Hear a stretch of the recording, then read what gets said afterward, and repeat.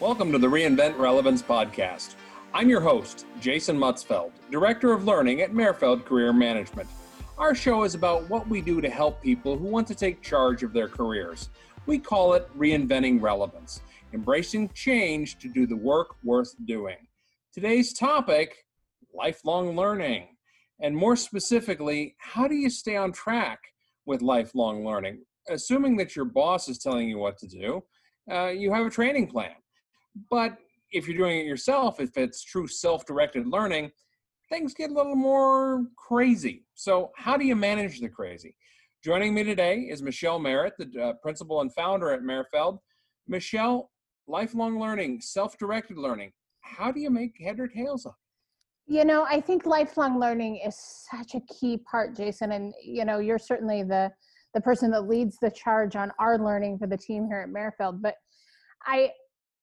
we had Dottie Davis last week on the podcast, and she talked so much about her journey through learning and development and how that really advanced her career. And I think it's so important that we identify our opportunities. We realize what our employer is providing or what they may not be providing, and start to build a plan to identify opportunity, what we want to learn, what will benefit us, and where to find it. Exactly. So let's just walk through. Let's say you're Johnny Q. Public or Jane Q. Public, and you're sitting in the cube and you've just been told the training budget's been slashed and development is all on you. And even if your training budget hasn't been slashed, development's still all on you. That's the dirty little secret. Right. You know, own yourself as an asset. You know, the knowledge between your ears is what's going to take you anywhere in your career. It's not just your skills. It's not your resume. It is who you are as a person. It's your character. Mm-hmm. So where do you begin? I have a few thoughts on that. Michelle, if you were to when you're coaching somebody, where do you tell them to begin? So I think there are a couple of things you have to ask yourself. Number one, what are you doing now? What do you want to be doing? Where do your strengths lie? What are those innate talents? And what needs improve? What can you grow? You know, we have that motto, fix what's right with you. So what can you build upon already? And then what do you need to grow? I'm not asking you to, suddenly be a math wizard if you're bad at math, but what can you do to improve on those skills that and maybe aren't as strong? And so start there with that baseline. You know, for a lot of our clients, that means using the Clifton StrengthsFinder assessment to navigate and sort of realize and name, claim, and aim, as they say, those innate talents and start building from there. But it might also be where your boss is noting a gap on your review. Maybe that's something technical. Maybe that's something more EQ than IQ, and starting to identify areas to go from there. What are your thoughts, Jason? Well, my thoughts is number one, don't limit it to work. In addition, right. When you're doing development, it's also vitally important that you also feed your soul. Not to get all woo-woo on everybody, but EQ is a thing. You know, understanding yourself emotionally, understanding that your job isn't the be-all, end-all. The purpose of your job is to fund your life. It is not to be your life. You know, don't spend so much time making a living you forget to be alive. So step outside the cube and don't just think about, well, I'm in IT, so therefore I need to study Microsoft Windows Server, or I'm in accounting, so therefore maybe I should go for my whatever certification CPA. Or CPA. Yeah. Don't just think just in your career terms. So think a little bit beyond that. It's funny, as you were listing off how to start, immediately my coach's brain went off. I mean, you're doing a SWOT analysis, strengths, weaknesses, opportunities, and then you're doing a grow model to understand where you want to go, and then you're setting SMART goals. So learning has to be a habit. I like to say system. I'm not a fan of habit because you can have good habits and bad habits. Systems, however, tend to be pretty neutral. So make a system that's going to make learning a habit, make it a system, make it something you just do, put it into your schedule. That's to me where to begin. Everything you've said, exactly. But don't just don't get stuck. That'd be the only thing I warn. Don't get stuck in a work only mode. Development is about your person too. So go on masterclass.com and take the comedy class from Steve Martin if that's what jazzes you up. Spend your time studying astrophysics with Neil deGrasse Tyson, whatever, and that may have nothing to do with your job. I mean, Neil deGrasse Tyson is a wonderful thing to listen to. He's a great guy, but if you're not an rocket scientist, how does astrophysics apply to your job? You'd be surprised because you can make that human connection.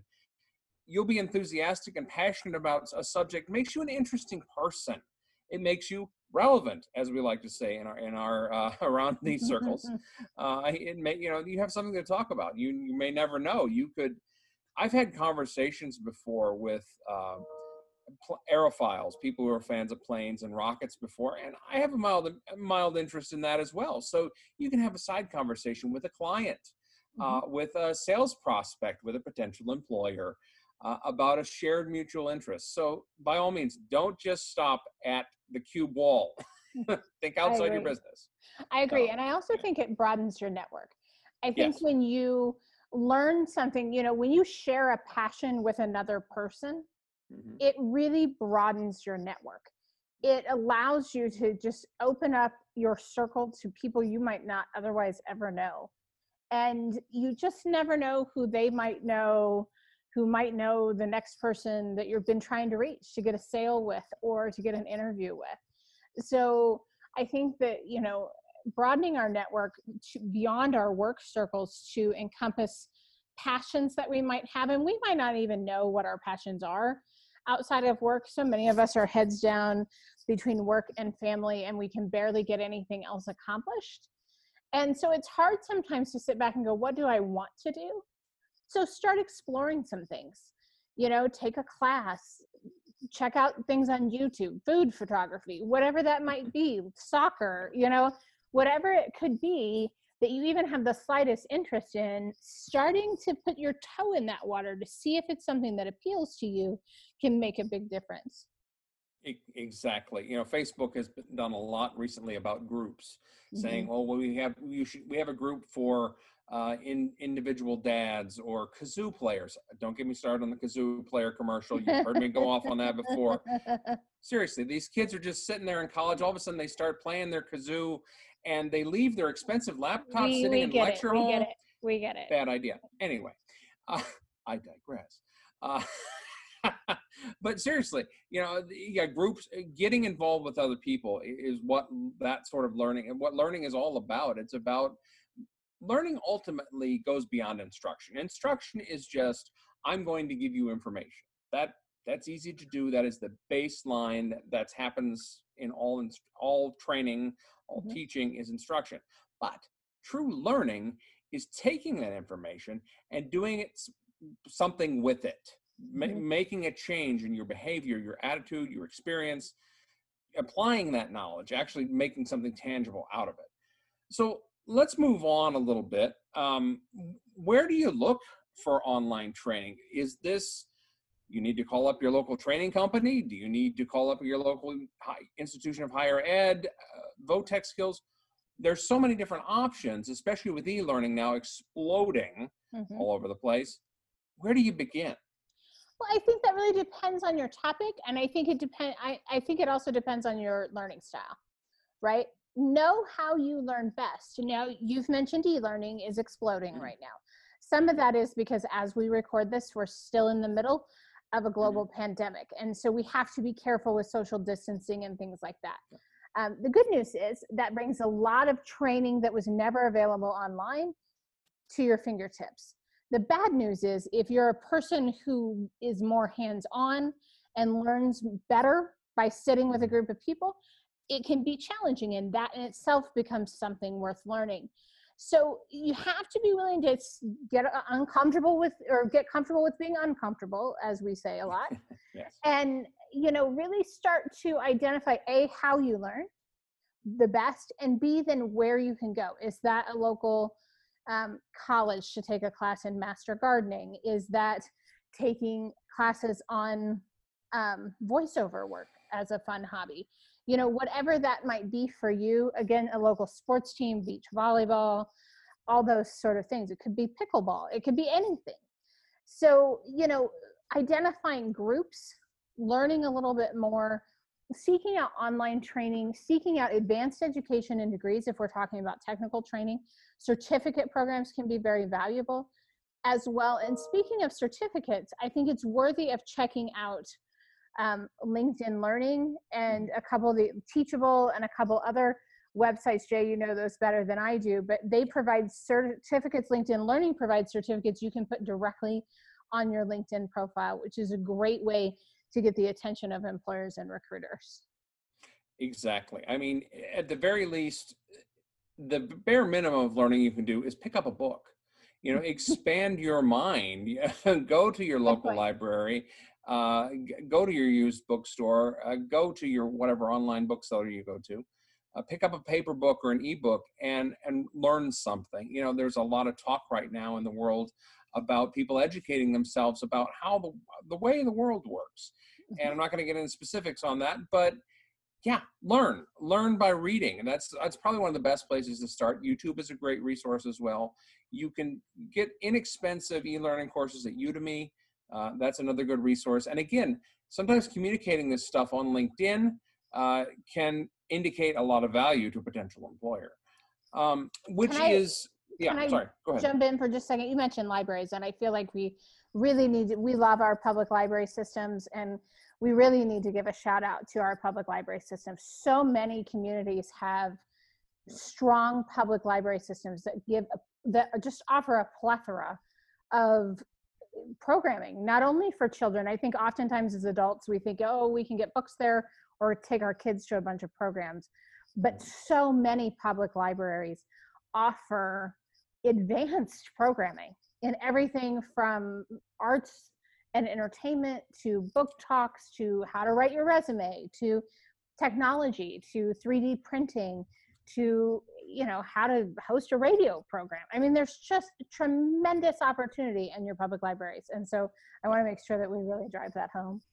Exactly, and that includes another opportunity that we can't fail to mention is volunteering. Go out there and meet somebody new, learn something new by going and doing something. You learn by doing sometimes, and go to your local food pantry, go to your local library, volunteer there. You'll learn a new skill and you'll make new connections.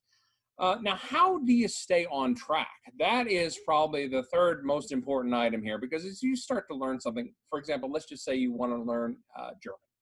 You want to learn the German language. Mm-hmm. You can pick up an app. You can go online. There's tons of different resources. Go to your public library. Go to the public library. Yeah, you can. There's a lot of different avenues to learn. But how do you stay focused? How do you learn? How do you stay focused on your learning? How do you stay on track? Right. So I think it's about making time for it. It's about scheduling it in, just like you do any other part of your own development. Whether you're talking about learning, finding a CrossFit box and going to, start with a group for CrossFit, whether you're talking about joining a book club, no matter what it might be, scheduling in time, just as you would if you were participating in training that your employer was paying for. You would suddenly be more apt to make sure that got done and see that through because it was an expectation from your supervisor. But set the same priority for your own training and development. Set a plan, have realistic conversations with people at home who might be relying on you as to what time you can allot for this, and actually schedule it in your day. And set goals, just like you would any other part of your professional life. Set goals, reevaluate those goals as needed, and just check in with someone. Find an accountability partner to be able to say, yes, I did this. Here's what I'm learning, something like that. Exactly. And most importantly, out of all three of these things we've discussed today about learning, the important thing to do is start. Don't put it off. Don't say, oh, when the kids are out of school or blah, blah, blah. Don't make excuses. An excuse is a reason and a lie wrapped together. Just do it, as somebody once said. A famous philosopher, Nike, I believe it was. said, just do it. So invest in yourself today. It's an investment that pays off in ways you can only imagine. So I want to thank you all for joining us today. If you want to learn more about how you can take charge of your career, please visit our website or reach out to us on LinkedIn or via email. We're more than happy to meet new people because that's how we learn. We hope you have a great week. We hope you learned something today. Stay safe, and we will talk to you soon.